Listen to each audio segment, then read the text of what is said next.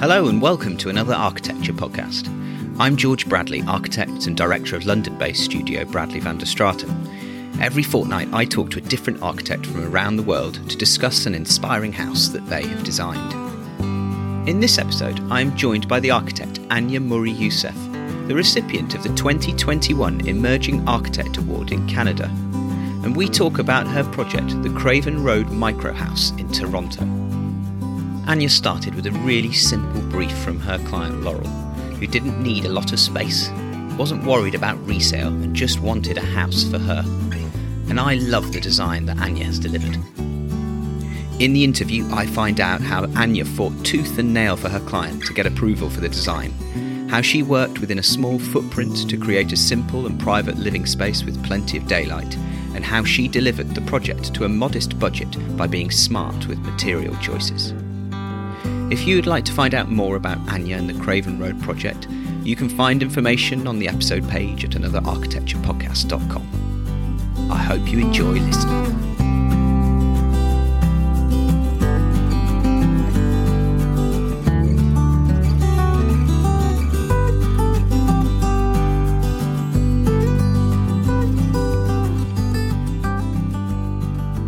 Hello Anya, thank you for joining me on the podcast. Hi George, I'm very thrilled to be here. Thanks for having me. Well, yeah, no, pleasure to have you. So you're talking to me from Toronto in Canada, and we're going to be talking about your project that is in Toronto, the Craven Road house. Is it the Craven Road house or the Craven Road Micro House, maybe I should be calling it? Yeah, sometimes we refer to it as the Craven Road Micro House. I think micro might be a slight exaggeration, but as far as homes go here, it's definitely very tiny, and it's 750 square feet, which by your metric is about 70 square meters, I would say. Yeah. Well, yeah, I mean, first line, and you've already answered one of my questions. But we'll definitely get onto the we'll get onto the micro aspect, because there is something interesting with this project, just of its location and the buildings on the street, and it'd be great to find out about that. But also to find out about you, Anya, because you used to work. Well, you've worked for a few different practices, but you worked for Sarah Wigglesworth in London, which is where I'm based. I did. What made you, what happened to you? What made you leave London, and then what was your reason for wanting to start the practice back in 2016? Well, I worked for Sarah when I was a student, so during a break in our studies that we naturally have here, and then I went back to her after I finished school, and that was in 2006. And the reason why, so I was there with my husband. He was doing his PhD at the time in London. And we were planning to stay quite a bit longer initially, but then the economic crisis hit, and I became anxious. I definitely wanted to, the plan was always to come back to Canada and become licensed as an architect here, and so we just decided to come back sooner rather than later. We were worried about the impact of the crisis on the economy here and being able to settle into the field in Toronto, and so we left a little prematurely, and I miss it dearly. I miss London dearly. What is it that you miss about London? Everything, like the people, the culture, the energy, just the fabric of the city. It's just such an incredibly unique place, I think. It's a great, European city, but without any of the kind of monumentality or preciousness or historicism. I find it's just it's very flawed, and it's very human. Like, I'm talking about the built environment, it's a very human place in many ways, and it has a kind of frailty about it that's just really beautiful, and strength that's really beautiful. Well, if it helps you with missing London, today we're recording at the end of July, so right in the middle of summer, and it's been pissing it down with rain all day. It's so same over here. But that's one thing. Actually, the lack of snow. Yeah. I remember when I was in London, I don't know, it must have been like 2008 or 2009. There was a snowstorm. Yeah. And I remember we were in Sarah's office and we went to the window and the snow was coming and I started to cry and I was shocked and I was like, oh my God, it was like just, I missed it so much. I think snow is one of the most beautiful things in the whole world. So living without the seasonal changes was hard for me, but yeah. But you set up the practice, your own studio in 2016. Yeah. So still, in the span of time with architecture practices and, 5 years, that usually takes that amount of time just for the first few projects to be published and to be seen by the outside world. Does it still feel like quite a new, fresh venture, or is that 5 years flown by? Both. Yeah, I mean, it's flown by. I had a child in the middle of it all. So my first child in the middle of it all. So it's a blur for a lot of reasons. But I feel like in some ways, like I have developed as a professional and developed my craft, more in the last 5 years than, in the previous 10. And I think that's just, the imperative of having to do it all yourself and solve every problem yourself and so on. But so in some ways I feel fundamentally like a different architect than when I started. But in other ways it feels like it was just, it was yesterday. Yeah. And did you have a reason for setting up? Was there a kind of burning desire, or was it circumstance? I think I always toyed with the idea of starting my own practice or having my own practice. I think I definitely, I had the feeling always though that I didn't know enough, I needed more time. And I think at a certain point I realized I was probably always going to feel that way because, if you're an architect in the practice and, you're doing ambitious work or, you're always solving new problems. Like that's part of what's both amazing and exhausting about, I think, our field. It's definitely something I love about it. And so I think I got to a stage where I just decided, I have enough of a network and enough of a support system and enough resourcefulness to figure out how to get through, how to solve any problem that comes my way. And I'm just going to do it, before I get too old and tired, basically. It came about like I needed a change. I felt like I'd sort of hit a wall in in the profession working for other people. And, I'd had amazing experiences and learned an immense amount in the practices that I was involved with. It was a slow start.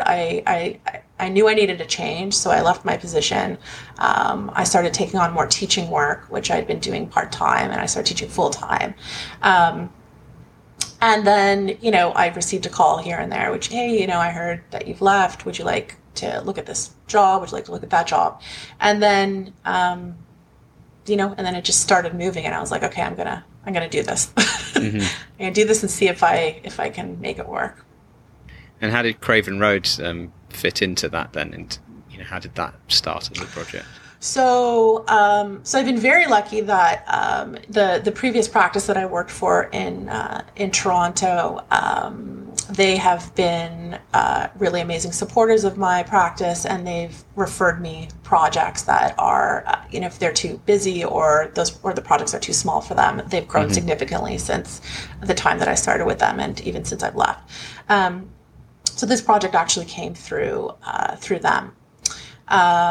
When I met the owner of the Craven Road House, I was 7 months pregnant, and I thought, I had almost stopped interviewing for new work because I thought he was going to give a sole practitioner who's 7 months pregnant a job. But I went to see her because Craven Road is sort of infamous. street, really interesting part of town. One of Canada's most well-known architectural practices, Shim Sutcliffe, built one of their first houses on Craven Road. So most people will know the name Craven Road because of their Craven Road house. Right. Yeah, I mean, I was intrigued by my initial conversations with the homeowner. Her name is Laurel Hutchison. I told her I'm 7 months pregnant, but I, intend to continue working, and it might be a slow start, but let's definitely meet. And we hit it off, and she took a leap of faith in a way, because I didn't have a well-established independent portfolio of work at that time, and I was the first person and only person that she interviewed. Yeah. And what's the Craven Road? I mean, I saw there's an interesting video online. I think it's like a news article about Craven Road and the smallest detached homes in Toronto. Mm-hmm. Is that what it's well known for in terms of people knowing the name of the street? Yes, exactly. So it's the one-sided street. It's what we would call... so in Toronto, there's the common typology in the city. Homes will have, or properties will have, like, the main house on the front of the property, and then on the back of the property there'll be a garage or sometimes a small coach house, and then we have at the back what's called a laneway, which you guys would call a mews, where you could access the coach house or the garage. Craven Road initially didn't exist, and those homes were part of much larger, very significant lots. And these were sort of coach houses that were in the back for like factory workers and so on. And so at some point, the lots were severed, and a narrow street was built that addressed these very small homes. But that means that it's a one-sided street. So all of those houses are on the east side, and they face what I've read is something like North America's longest public fence or something. But it's there's a big fence, and there's actually an amazing sort of urban forest there in the rear yard. So these houses actually face onto some amazingly beautiful large trees and so on, which are the backyards of the properties on the parallel street. Yeah. So this size house, there's a lot of people living in these houses on the street. There's other architects that have worked on them. So was it when the commission came along, or even the inquiry came along, did it already kind of pique your interest? Is it the kind of thing like, oh, I'd love to work on one of these in the challenge? Yeah, absolutely. I mean, I love working, I love the potential to reinterpret any typology. And this is definitely a unique, like, these are Victorian workers' cottages. So it's definitely a unique typology, and it's kind of a dying typology.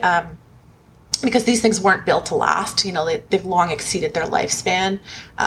Here in Canada, we largely build out of timber. And so these are built out of basic, like 2x4 timbers that have been exposed to fire and rot. And it's also an area where there's a huge prevalence of termites. So there's tons of termite damage. So these houses have... they've exceeded their lifespan, and generally they're in all of them are in varying states of disrepair, the original ones, because of the escalating cost of property in Toronto, which we've seen here in the last I'd say 15 to 20 years. It doesn't make sense always for people to maintain a small gross floor area for their home. So you see a lot of really, even in terms of single family detached, you see smaller properties developed with like 3-story homes to basically maximize the value of the lot. And sadly, that's something that's happening on Craven Road, because it's not designated in any way by the city. It's not recognized as architecturally valuable, and I think there's a lot of politics around that. So you see a lot of what we call like builders, like box type homes going up that are 3 stories high that are obliterating that fabric of the workers' cottages that originally populated the street. Yeah. So you can totally max these houses out, but Laurel, your client, didn't want to do that then? No, she had a very tight budget, and she wanted to build, she's a retired school teacher, so she's hoping this is the last home that she ever lives in. She lives alone. She plans to be living alone till the end of her years, and she basically just said, she wasn't worried about resale. She wasn't worried about the market. She wanted to maximize the funds that she had to rebuild her house in a way that would accommodate her throughout her, this next phase of her life. She wanted to be able to age in the home. So, if we could make it work on 1 story, that was going to be optimal for her because, she wouldn't have to rely on going up and down stairs. And, it would also be less expensive if we could make it work within the existing footprint. The unique situation here is that most of the workers' cottages or the original homes on that street, they take up about half the lot. So they go about halfway back, and then there's a backyard. And they are about, say, 500 square feet, 400 to 500 square feet on their footprint, which is about 45 square meters. Her house, because the back of it faces onto a Buddhist temple, which is in the middle of this sort of suburban neighborhood, and a parking lot.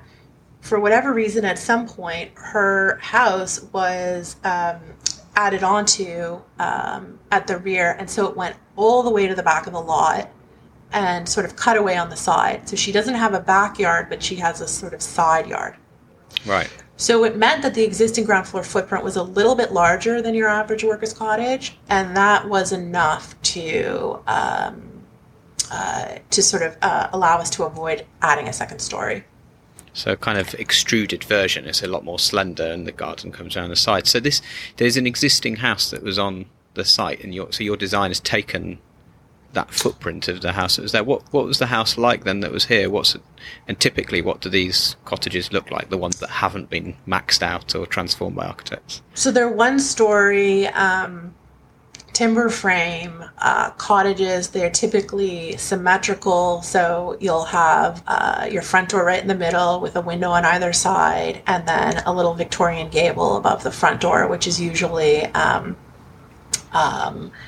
doesn't actually have any volumetric or spatial impact on the interior. Like, it's all part of an attic, and the roof is usually an enclosed attic that's not used as inhabitable space. They're usually quite dark inside, the small windows, even though they're a small footprint, like every Victorian home, they're still chopped up into a million smaller rooms. And so and they're typically clad in, wood siding or shingles, that kind of thing. A lot of them have been reclad over time. Laurel's house was actually in the process of being reclad when she realized that it needed a lot more work. She had hired somebody to come and repair the cladding. That person started to take off the existing cladding, saw that this structure was completely damaged by rot and termites and fire, and told her that she would be best off having an architect look at the structure, that she might need to rebuild a significant portion of the home, if not all of it. Yeah, so it's an opportunity then that came out of a situation. It wasn't she was happy to live in the cottage format then. Yeah, she was slowly trying to repair it, and realizing that it was a losing battle. Yeah. As many homeowners do, especially in this city. I mean, I know in in London, like, most of the homes are masonry, like at least in the city of London, right? And so they have a much longer lifespan, and they're much like the bones, the bones are solid. Here, most of the housing stock is timber frame, and was not meant to last as long as it does. So all of our housing stock is slowly being turned over and reinvented in some way, either through renovation or refurbishment or full rebuilds in the city. And so you were 7 months pregnant then when you first met Laurel and embarked on this project. And I like this. It's always the other way around. Of clients always have babies during the development of so it's the architect's turn this time. So what happened here then in terms of the sort of first stages? And Laurel kind of went ahead with working with you very soon after deciding that you also had a baby. So what was there's a lot going on here. Could you tell me about that initial kind of phase of the project and developing designs? Yeah. So initially we were trying to. So basically, in order to get permission to change the footprint or the height of an existing home, or if you're building new, you have to go through an additional permitting process here, which I guess is similar to what you would call site plan approval. And at that time, there was a 6 month plus wait to get a hearing for that. Laurel's house, it was in such a state of disrepair that it was actually becoming unlivable. And so we needed to move a little more quickly for her. She wanted to avoid that. And so we were looking at ways that we could basically work within the existing bylaws to rebuild this thing without having to go through this involved permitting process, which meant that we had to argue it as a renovation. I spoke to a planning lawyer on our Laurel's behalf at the beginning, and I was advised to try and argue this as a renovation, basically, for those reasons. Also because it was unlikely that we would get permission to maintain the unusual setbacks at the rear of this house and to maintain that large ground floor footprint if we were to basically start new. They don't grandfather, the term grandfathering, they don't grandfather things in unless you are retaining over 50% of the existing structure above grade. So it becomes this interesting puzzle. So we decided to approach it that way, for better or worse. And also, in terms of the existing footprint of the house was actually really interesting. The way it stepped back and formed this sort of courtyard on the side was actually really lovely. And so, there was a lot of potential there for a great house without having to completely reinvent the way it sat on the site. So the beginning is a blur, but at some point, I had the baby, and I recall I was in that, the first, I don't know if you have children, but, okay. So the first few months, you're just on adrenaline, and, I didn't need sleep. She was waking up every 3 hours. I was feeding her. And I remember, working, doing all-nighters, which, I gave up, after I left architecture school. I was I could never do an all-nighter again. Wait, you were doing all-nighters after you had the baby? Yeah, so she was a baby. On the designs? Yeah, so basically I remember when I was doing the drawings for, the site plan application, essentially. I was just completely on adrenaline, and I was feeding her and drawing and feeding her and drawing and feeding her and drawing. It didn't last that long, but it lasted just long enough to get that push out.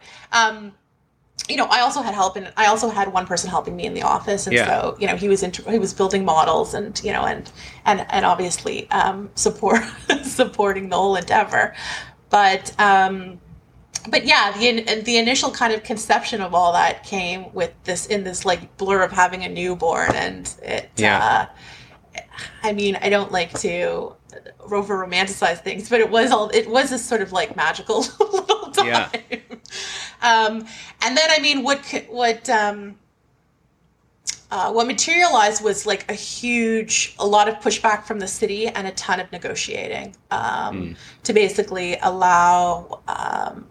to have them allow us to maintain the footprint of the original house. And the irony is, we were there to like respect the existing fabric, reinvent the typology, do something which was, in my opinion, quite sensitive, architecturally sensitive, and actually, not overdevelop the site like so many of the neighboring properties. But because it was, unusual and atypical, it ended up being a difficult process negotiating that with the city. But we did, and we got there, and so how did you argue that then as a refurbishment?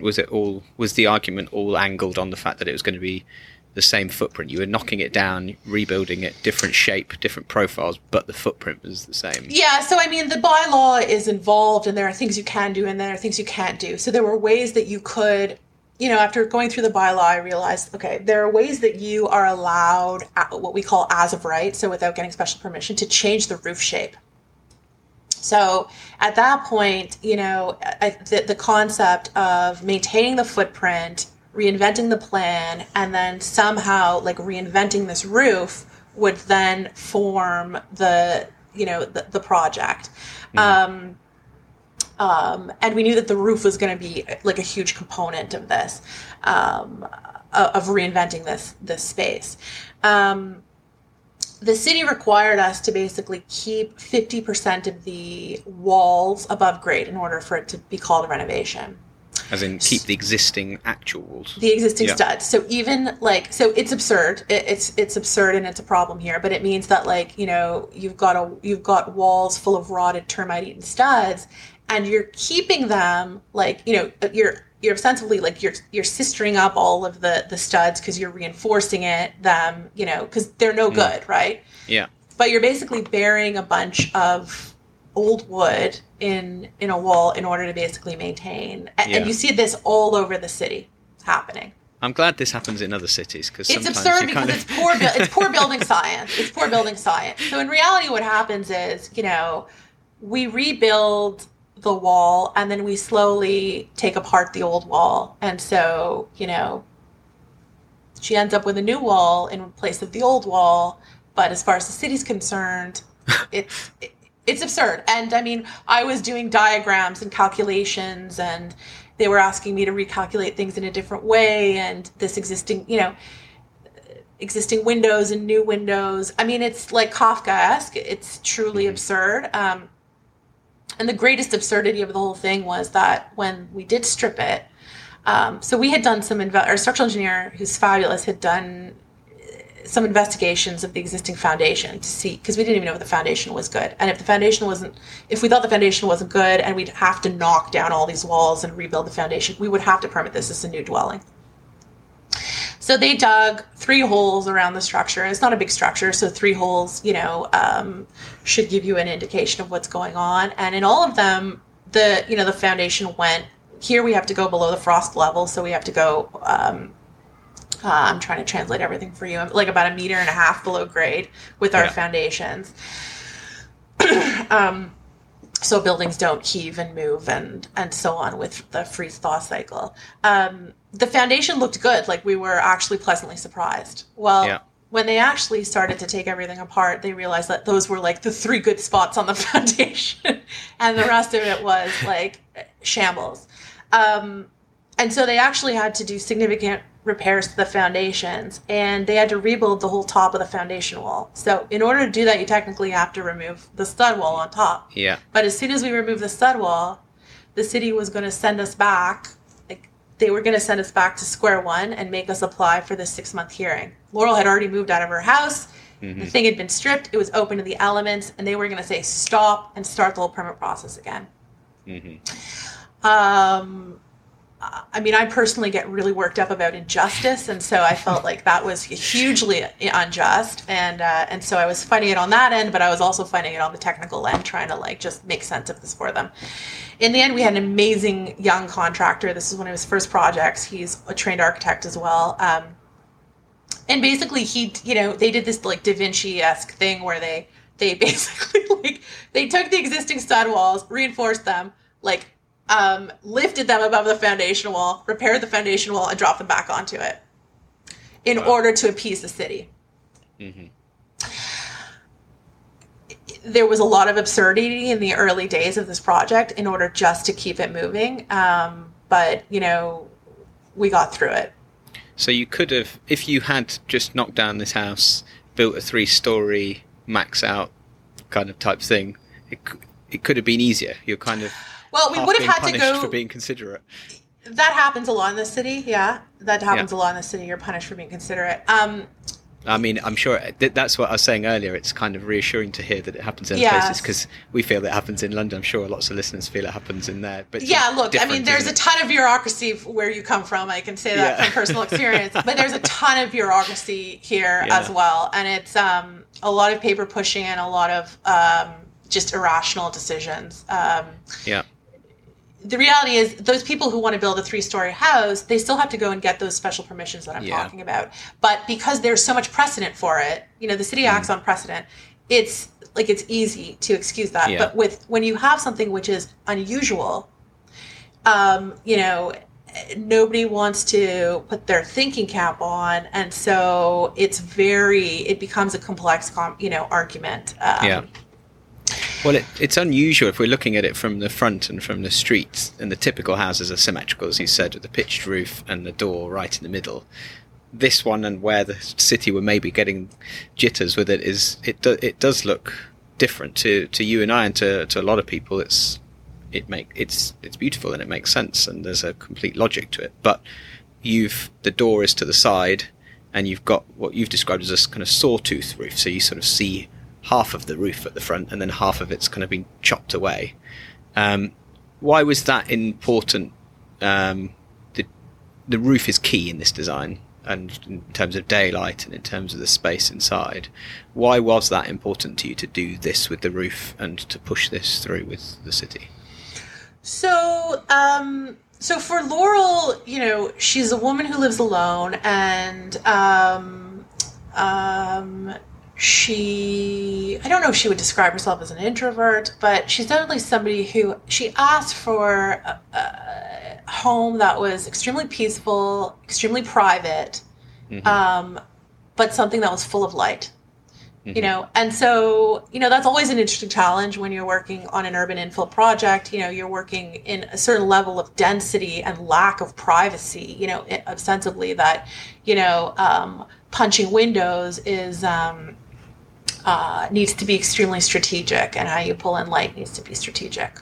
So, the idea that we actually could, that we have the opportunity to actually make use of some height and some volume without having to create inhabitable space on an upper level meant that we could pull in, a lot of light with that was dissociated from any views in or out of the house, right? And so, the idea of sort of reinventing that Victorian gable in a way that it became this sort of volume of light was integral to the design concept.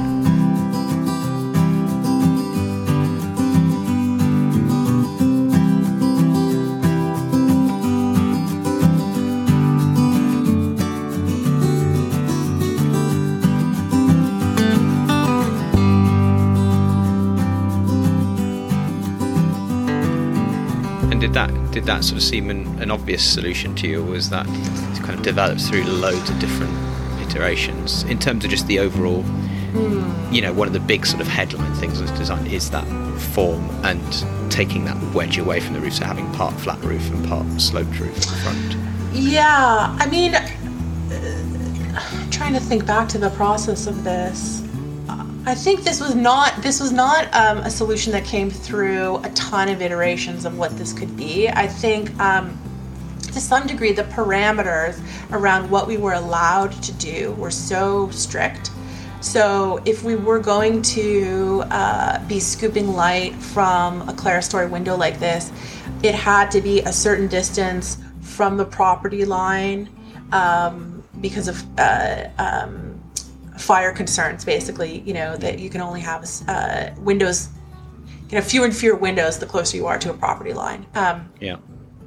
And so a lot of those, and then again, we were working with the height of the existing walls. So the wall that was naturally to one side of the property was taller where the addition had been built. So it was almost, it was one of those things that in some ways the volume designed itself. Mm-hmm. Yeah. So that was really about this sort of sawtooth roof. It gives you the opportunity to have windows on a vertical wall but high up. So there's no view out of them necessarily other than of sky, but they're bringing light in that's bouncing off the ceiling.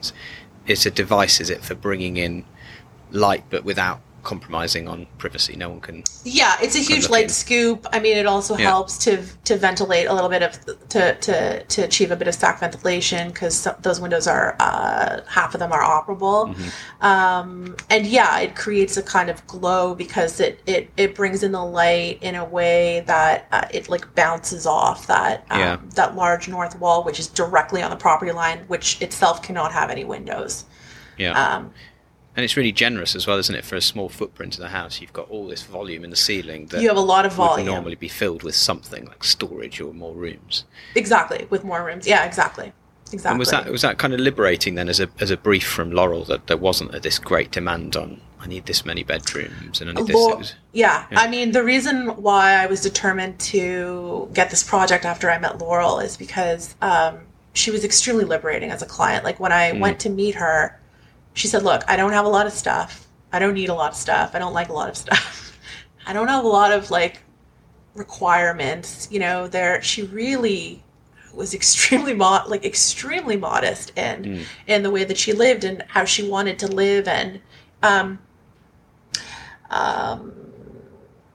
there was nothing that she said that she had to have or needed, other than, a bathroom, a bedroom, and then a home full of light, I remember when I showed her our first floor plan and there was a bath and a tub, and she was like, wow, like, can I have that? Like, do we have enough room for that? Can I afford that? Or she had a skylight over her bathtub. Like, these were luxuries that she had never assumed, she wanted or needed. And she was, she was amazing that way. Yeah. Yeah. So it's very minimalist, isn't it? It's very pure, as a brief. Yes, exactly. Yeah. And, she's like, I don't need a lot of space. I'm not worried about resale. I just want a house for me, Did it take much convincing with Laurel in terms of the proposals that you did come up with then? No, not at all. She really? She was like just completely trusting. She was, she's kind of a unicorn client in that respect. Like, when I met her, she said, look, I'm a retired school teacher. I really believe in investing in, young minds. And I mean, I wasn't that young, but I was starting out. And she's like, I know all I need to know. I really like you. I like the work you've shown me. I want to invest. I want this to be, a springboard for you. Like, I want to give something to you. It was extremely generous, and yet she trusted me like a seasoned professional. She really trusted me. Yeah. I mean, she's truly was she right wonderful. To do that, or whether this? I don't know what point this sort of came in setting up practice, but how did you feel? Had you done many homes yourself, as in not another practice? Yeah, I mean, I'd done a lot of homes previously, so I never felt this was completely manageable. I think the most difficult part was just negotiating this with the city, and I know lawyers, I know planning consultants, I know a lot of high-priced people who can help push these things through. But Laurel didn't have the budget to hire those people, So Yeah. I felt, so it was kind of on my shoulders, and that's where that was the hardest part, was trying to negotiate all of that. But it feels like, just talking to you, that you kind of really sort of bought into, as in, I do think when a client has that level of trust it places, it's also pressure, isn't it? Of, wow, that's real amazing kind of level of trust. Yeah, I mean, I put that kind of pressure on myself regardless, but I think that I felt that there was such a generosity of spirit and trust that she had in me that, I felt extremely generous toward her, and I felt like I was going to fight to the end for Laurel. Yes, that's what I was going to say. It feels like there was a sort of fight on of, this woman deserves it, so let's get this woman deserves this. Yeah. And, and she was not, she's not, she had, the only reason she was in a position to do this is that she had a couple of, sadly, she'd had a couple of major deaths in her family in the past few years. I think one of her parents died and one of her siblings had died, and they had both left her a small chunk of money. And so she was in a position for the first time in her life where, she had some money in the bank and thought, you know what, I'm going to invest it in my home. But I don't think she was ever somebody who imagined doing a project like this or living in a home, in a home that was designed by an architect. All of this was... there was no entitlement or expectation. It was just, it was just really great. And I wanted her to just absolutely get the most and have everything she wanted and get the best value. And so I was, I really believed in her and I believed in the project immensely. But this house, the design exudes that. It's every sort of square meter has been worked and, not in any kind of gimmick way or any kind of showy way, just all the pure things that are coming from the brief about light and about space and efficiency of the use of that space.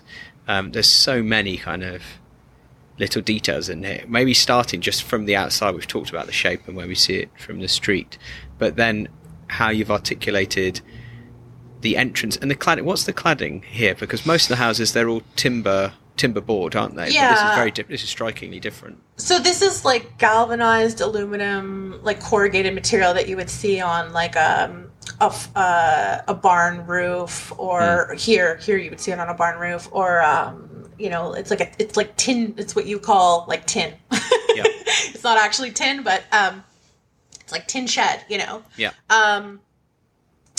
And, it's literally the least expensive thing I think that you could, that you can buy.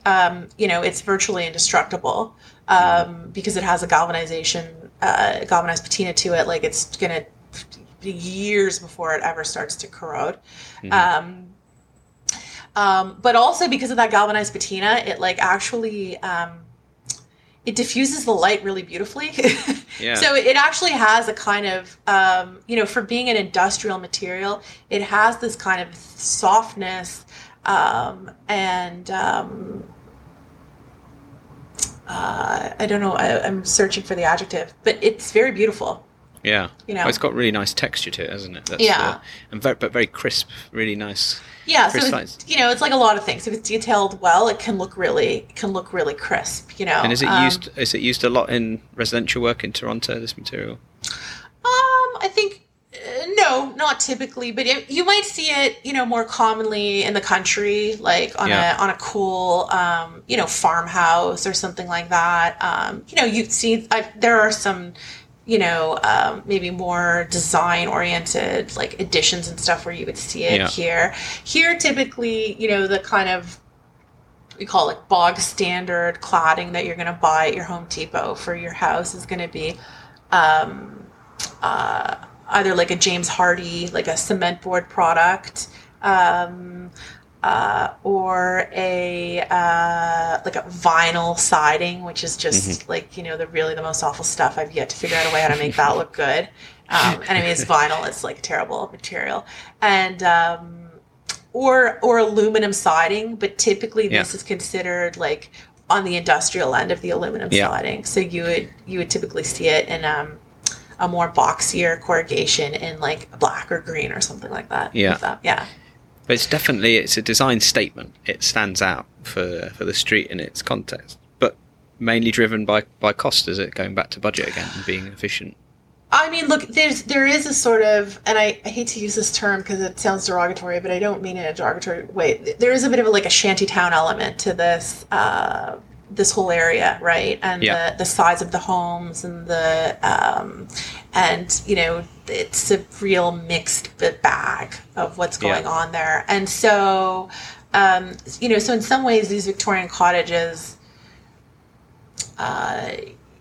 in some ways the typology is a Victorian home, but in other ways it's sort of like a garden shed. They're sort of they're these glorified sheds. So that's also that's part of where that came from. I mean, part of Laurel's brief was that she wanted something that was indestructible and that she didn't have to maintain, and that was affordable. And this is a sort of obvious choice, but it also references that sort of makeshiftness of the homes in that area, which is definitely part of the fabric. Although it's metal, it does feel quite light. And so when you come in to the entrance, you've got this really nice sort of slick sheet of metal. So really keeping it really simple as a canopy over the door, and then it's glass around the sides. No kind of slim minimal frame glass. It's just kind of nice, kind of chunky frames and things.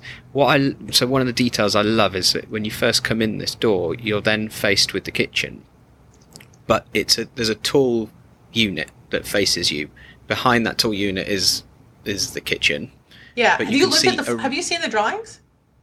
I haven't actually. No, so you've extrapolated all of this from photographs. Yeah. This is just looking through the photos. The architects. That's what I love. I mean, this is a great house to kind of be figuring out, what's going on here. Yeah, that's true, actually. Just because you see the we should get a bunch of architects to draw the plan. Yeah, I'm going to do my version of the plan and then send it to you. Okay. But you see this cupboard, but you can see either side of this cupboard. So when you're on the other side, you're in the kitchen, and the kitchen unit kind of basically runs up to the door. So you've created a window or a gap between this tall cupboard that you can see through to the kitchen, but it creates privacy. I just think it's a really simple but a really neat little, very weird thing that I wouldn't have thought of myself to do. But it works. Can you maybe talk through that of what's happening here and what the thinking is behind it? Yeah, so basically that whole, where that glass is on the front facade, where you come in the front door, all the way through the house, there's a viewing access. So on the other side of that, there's another big window and door. Mm-hmm. And then that views into this courtyard in the back. So there's this kind of there's this kind of open viewing corridor along that. Mm-hmm. But I didn't want people to be able to see from the street all the way into the house and into that corridor. I mean, and I also don't I'm also sort of fascinated with, playing with ways to make small spaces feel more expansive. So, one of the things is when you walk into a house and you can see right through it to the back, the whole space collapses, So it's sort of how do you kind of layer in order to kind of attenuate that space. Mm-hmm. So that's one thing that's going on. The kitchen naturally sort of situated itself on that side of the plan for various reasons. And because, there's so little that was going into the space, right? There was very little. There are very few partitions. There's one door, two doors. Mm. The cabinetry of the kitchen, was an opportunity to actually start to, define space and layer views and so on. So that was the element of the design that was the most iterated, was the way that cabinetry worked. That whole zone, the entry zone, the kitchen, and then behind it, where I think you're describing the peninsula, behind that peninsula, there's actually a tiny little stair that goes down to the basement. Right. The basement is storage. It's unfinished, but our homes have basements because of the freeze thaw thing that I explained. So so the stairwell, the kitchen, and the front entry were always part of this like one bank of the plan. And so the way that those puzzled together, there were endless iterations of that. But this kitchen, so when you're stood in the kitchen, when you're stood in the entrance, you can see through and you can see the kitchen counter, but you can't see somebody stood at the kitchen. That's the bit that I find really interesting. Is it's very difficult to describe it, and you'd have thought after doing these interviews I'd be able to describe it eloquently, but I can't with this one. But what I'm curious is that bit of kitchen that's between the tall units and the wall. There's a bit of kitchen that you can't access, of countertop that you can't really access when you're stood in the kitchen, but you can from. It's like a corner. It's like a corner counter. Yeah, it's a real corner. Yeah. What is that? So you could come in. Well, the idea was to basically, I like to sort of like open up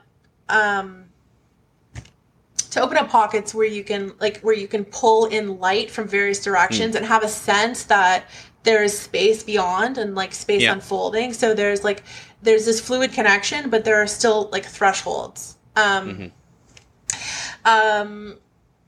So that was part of that. But I also wanted to maintain that like viewing axis and that axis of light. Yeah. So basically when you're in the kitchen, you can get a sense, like you can see the windows at the entryway and so on. And then to the left, you have the windows into the courtyard. So you're in, it's a cross-lit space. Yeah, it's a cross-lit space. So, and it's the sort of opposite. It's the antidote to the space adjacent to it, the living room, dining room, which has no windows on any walls, but only light from above. Right. Yeah. So here we have a low volume with windows at each end, and then adjacent to it, we have this tall volume with light coming in from above. The other thing was purely, like, it was functional. The idea is that, like, you can come in the front door. There is actually an entryway, because I feel like, it's important to have some entry moment, where you can take off your shoes, hang your coat. But also, if you have groceries and stuff, you can, like, literally plop them on the kitchen counter without going into the house. It also gives you just a little bit of counter in your entryway, which is kind of a luxury to have, Drop the keys, the phone. Exactly. That kind of spot. Yeah. And then at the other end of that, so there's the kitchen unit that runs along the wall. The back wall, yeah.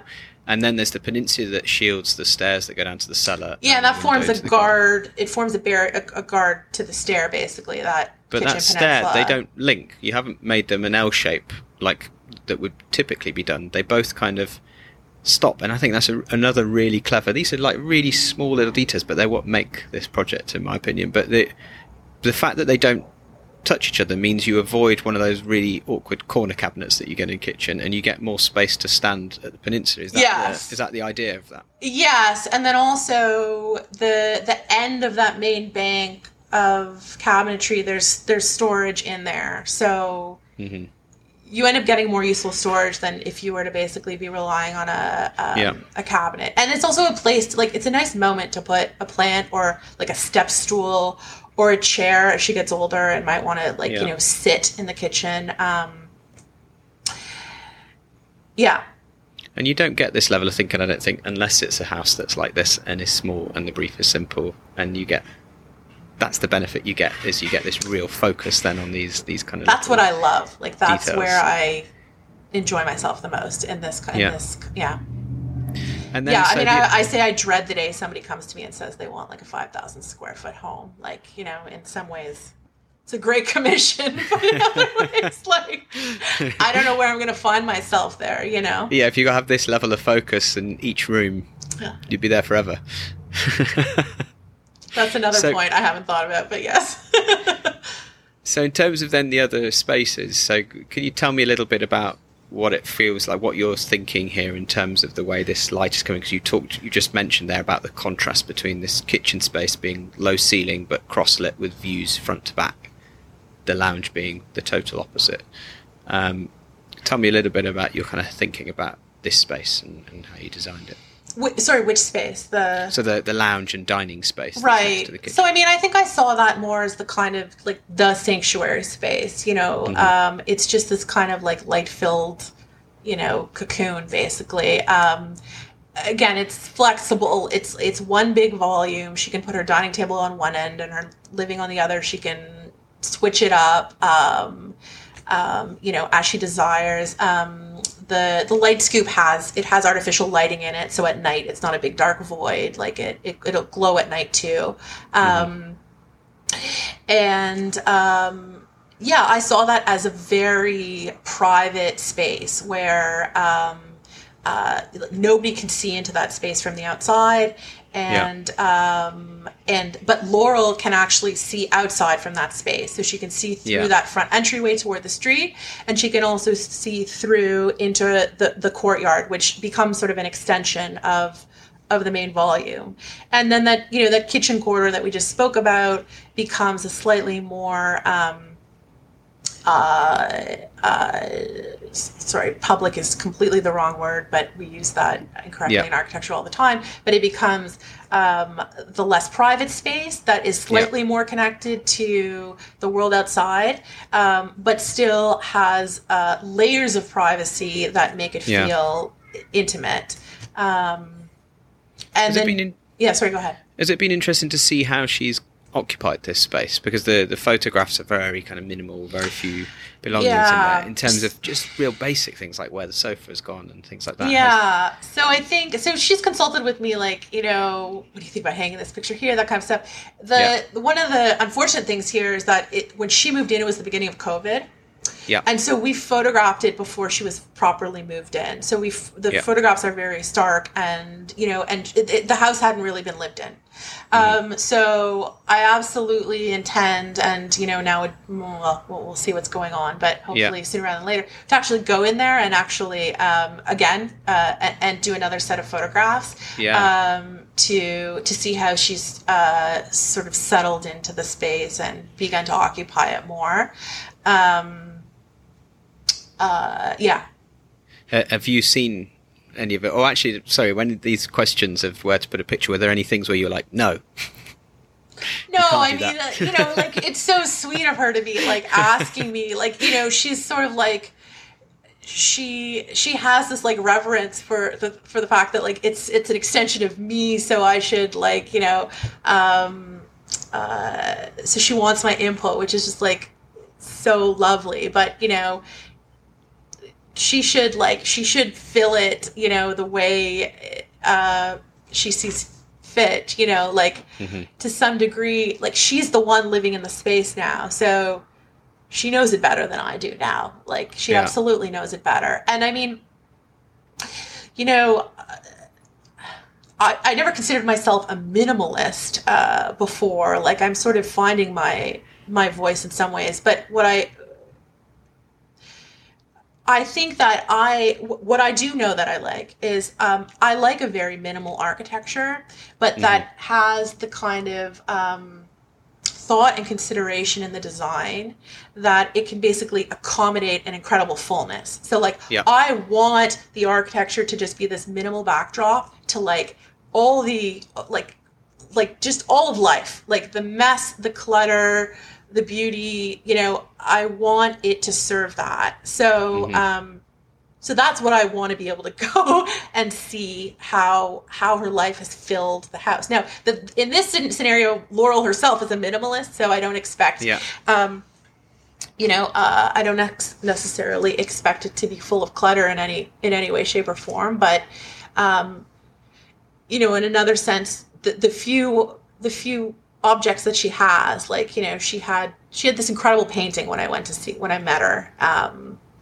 of two small houses, ironically, like these two small houses with pitched roofs. And I can't wait to see I can't wait to see that hanging in the house.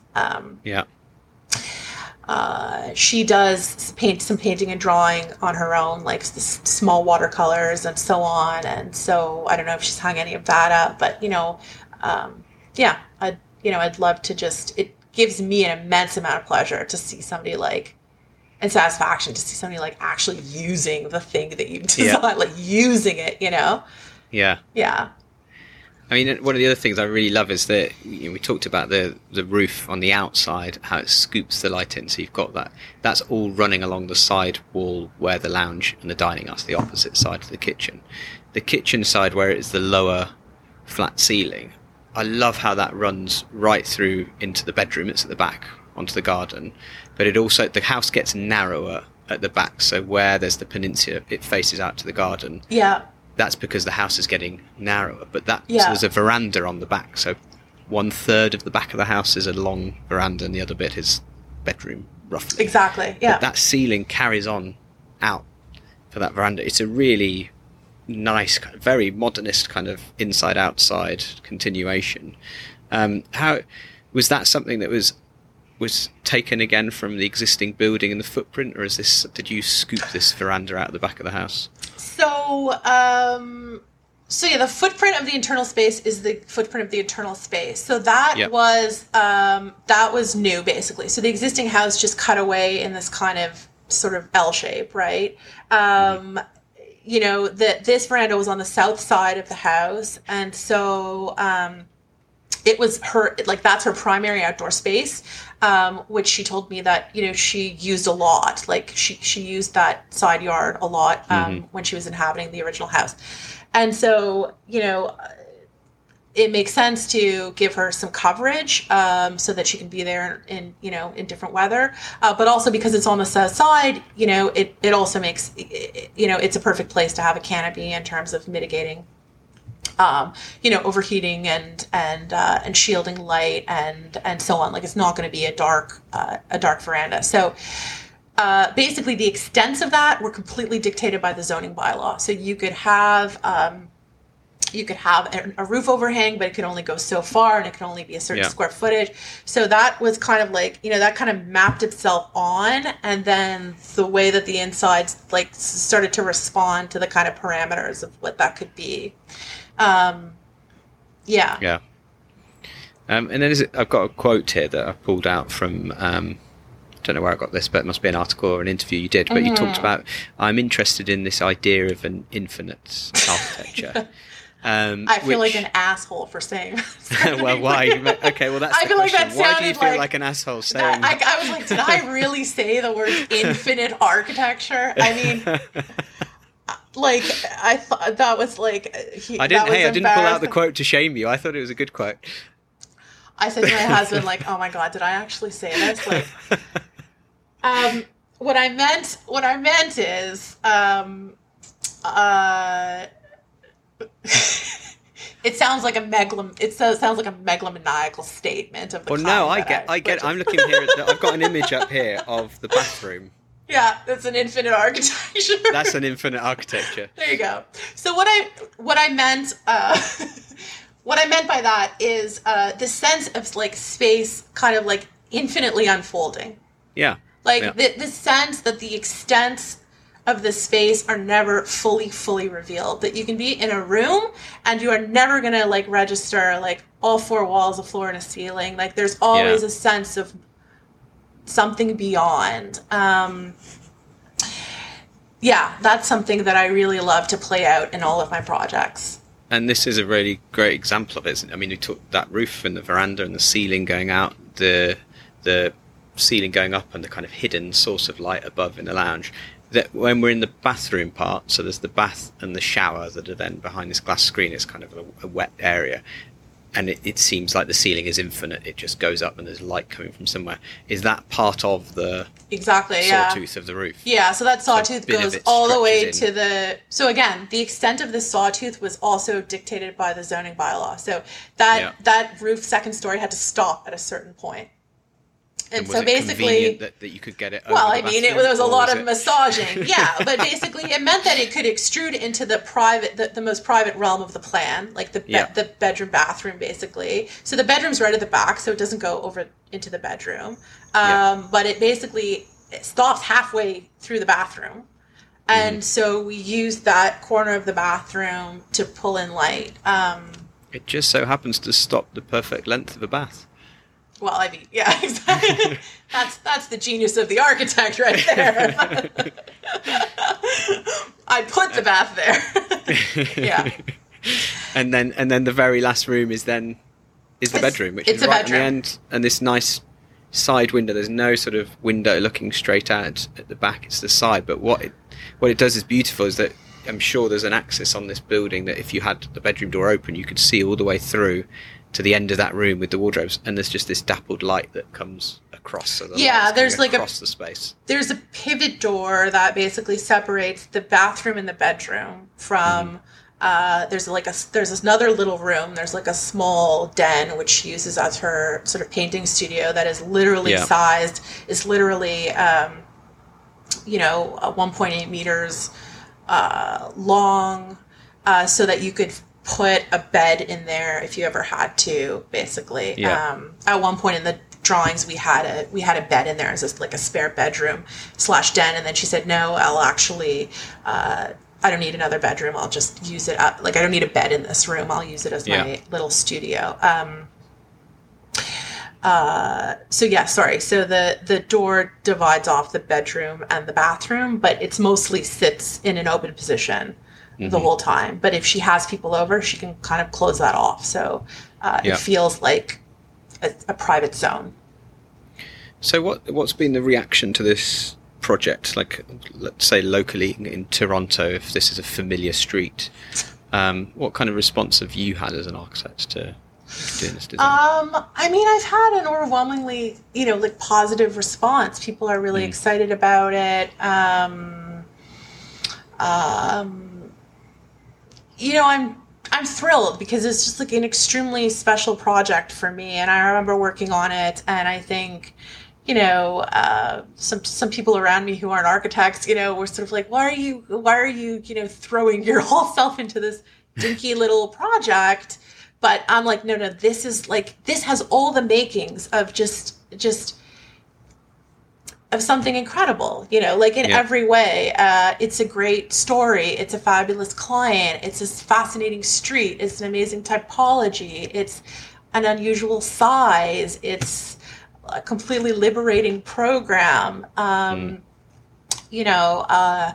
Even the budget, it forces you to just be inventive and practical and resourceful. And I felt like it was really special. So the fact that, other people feel the same way about it is really meaningful. I mean, I think for me, because of COVID, not many people really went to see it.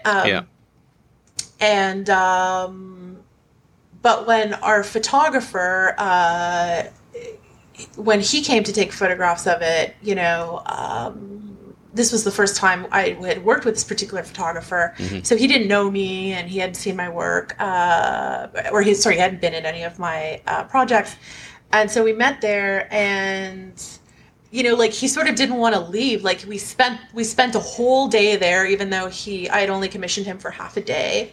Yeah. And he wanted to just be there and see the light. He was obsessed with the light changing, and it kept changing, and it kept changing, and it kept changing. And he wrote me after, and he's like, and he just said to me something like, that space has just filled me with joy. And it was just it's just so wonderful to hear that, I mean, it's just so... Particularly when you think of the amount of good spaces that architecture photographers see. Yeah, and this guy's... Yeah, that's true. And this guy's... He's photographing, multi-million-dollar homes that, are exquisitely designed by extremely talented architects. But he was fabulous. And actually, he kind of gave... He gave me a lot of confidence, because I was thinking about applying for this Emerging Architect Award just at about that time. And and he was like, Lenya, this is something special, and I don't know how you felt when you started your practice, but you're sort of like, I know I can do it, but am I good? I don't know, I'm just like, am I good? Am I good enough? I'm constantly wondering if I'm good enough. And so I mean, what does that mean? That's a whole other question. What does it mean to be good enough? But he gave me confidence to apply for this award, and we won the award, which is great. And I credit a lot of that to the personal success I feel from the materialization of that project. Yeah. Well, at the heart of the project, there's a story of well, to start with, an architect that was willing to be taken on a project whilst heavily pregnant and then having a child. This is one part of the story, but also then a client, a client where this project clearly had meaning for you in terms of wanting to do it for this client and wanted to do it in a certain way and to a certain budget and within certain rules that had to be kind of followed. I think that's the beauty of the project, is the story that's behind it, as well as the fact that it's stunning and extremely clever. Thank you. And extremely simple as well. In terms of, it's simple and clever together.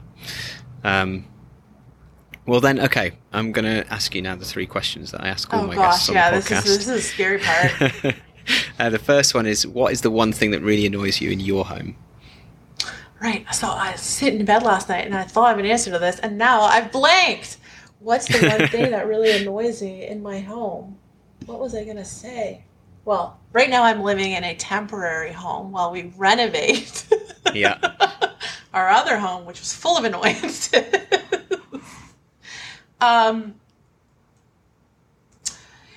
As I've become, this is a very boring answer. As I've become older and more sensitive to my environment and less tolerant of my environment, the draftiness in my old timber home drives me nuts. You guys suffer with damp. Yep. Yeah, we get a lot. Like, our houses are timber frames, so literally, they're like cardboard, Mm-hmm. They're not insulated. Like, they weren't insulated. So isn't it freezing in winter? Well, a lot of the homes at some point in their lifespan were insulated, but originally they weren't insulated. And yes, it's absolutely freezing. So, if you're in you buy like an older home, like this is Toronto's a Victorian city largely. And so, our timber, even the brick houses that you see in our city are very often, not always, but they're very often like just a brick veneer, a layer of brick on a timber structure. So they're still like extremely porous. And over time, like bits and pieces of them were sometimes insulated. So most of them have had renovations that were undertaken in like the 60s and then the 80s. And so, but then there are walls where there's probably no insulation. And if you sit by a particular wall, it's extremely drafty. It's made me very aware of very highly aware of the benefits of like a good envelope and the merits of achieving a good envelope, even in on a renovation, which is. So I'm assuming this is something you're fixing then. Yes, actually. So in the end, so we've done almost a full gut on our house. Yeah. And we worked with a sustainability consultant, and we're doing it as a net zero ready, which means it won't have it's not going to have solar panels and so on. But the air exchange, the envelope is extremely tight. It's been a really interesting process, and it's really fussy to do that on a renovation on an old home, because there's just all these nooks and crannies where where you have air leakage that are so much harder to kind of get to and control and isolate. But we've done it, so I really look forward to living in like a comfortable home. Yeah. Yeah. I'm really excited about that in particular. And if you could then describe one house that you visited that's really inspired you, and tell me why. I was going to say Sarah Wigglesworth's house. It's just like such an incredible series of spaces, like so full of like, when you talk about... So a space, for people that don't know it, it's also the office, or was it? I don't know if it still is now, but... Yeah, it still is. So you worked in the house. Yeah, so there's there are two, like it's an L-shaped plan, and so one leg of the L is the house, and one leg of the L is the office, and the hinge point of the two where they intersect is the dining/conference room. So it functions as the domestic and also the the professional sphere, basically. And there's interesting ways that it transforms itself. Like, you know, there's like an exuberance and liberation to the way that like Sarah designs, which is so incredible. I feel like I don't have that. I'm different. Yeah. But you know, in the same way, like, you know, talking about a house that is so strongly a manifestation of like of an individual, or you know, in this case, it's Sarah and Jeremy Till, of their ideologies, you know, about living and working, their sensibilities, their interests, their personalities, like it's, you know, like it's a classic. Everyone should have a tour of that home. I know she opens it up like almost once a year. But it's incredible. And there were a lot of, you know, they built it themselves with, you know, they managed the project and had various people implementing various parts of it. And so there was a lot of like, there is that kind of like hand of the architect who actually like was like, okay, let's use bungee cords here and string them this way. Like a lot of incredible inventiveness that you can, in some ways, sadly, only do when it's your, you know, when your hands are in the build. You know? I think it was on the very first ever series of Grand Designs as well. It was. I mean, I remember watching the episode. I think it was one of the very first ones. It was. And I think they've just refurbished it. Like I saw some press about some like aging in place renovations that they did. I think it won an award for that. So there's some interesting, like Sarah's really interesting with details and especially like making use of like off the shelf, like, you know, kind of like taking the prosaic and totally reinventing it. And so there's a lot of interesting interventions like that, which seems to have come into the building. Yeah. And then if you could choose any designer to design you a new home, who would you choose? Yeah, so I was thinking about this. So right now, so definitely I would choose to live in a renovated home because I just love that like layering, and I love architecture, which is like responsive to an existing set of bones and idiosyncrasies. The person that I've recently discovered is in your neck of the woods, named Jonathan Tuckey. I'm just in love with his work. Yeah. So I would love a Jonathan Tuckey renovated home, like in the woods. You know, probably in like, you know, somewhere in Scotland or something like that. Yeah. So two London-based answers there. Oh, I think. Is Jonathan Tuckey London? I think he's in the UK. I think he's in London. He's in the UK. Yeah. I'll take that then. 2 UK locations. Yeah. Well, Anya, thank you very much. I've loved sort of finding out about this project and about the clients. And I'm very excited to see where things are going next. I mean, already there's not chance to talk about that in this interview, but there's lots of exciting things in the pipeline as well for your studio. Yeah, I hope but so. Yeah. I'm glad we've managed to get you on here early before it goes stratospheric. That's very kind. Thank you so much. And it's so wonderful that you like take the time to do this podcast, and it takes commitment and discipline and all the research you do. It's fabulous.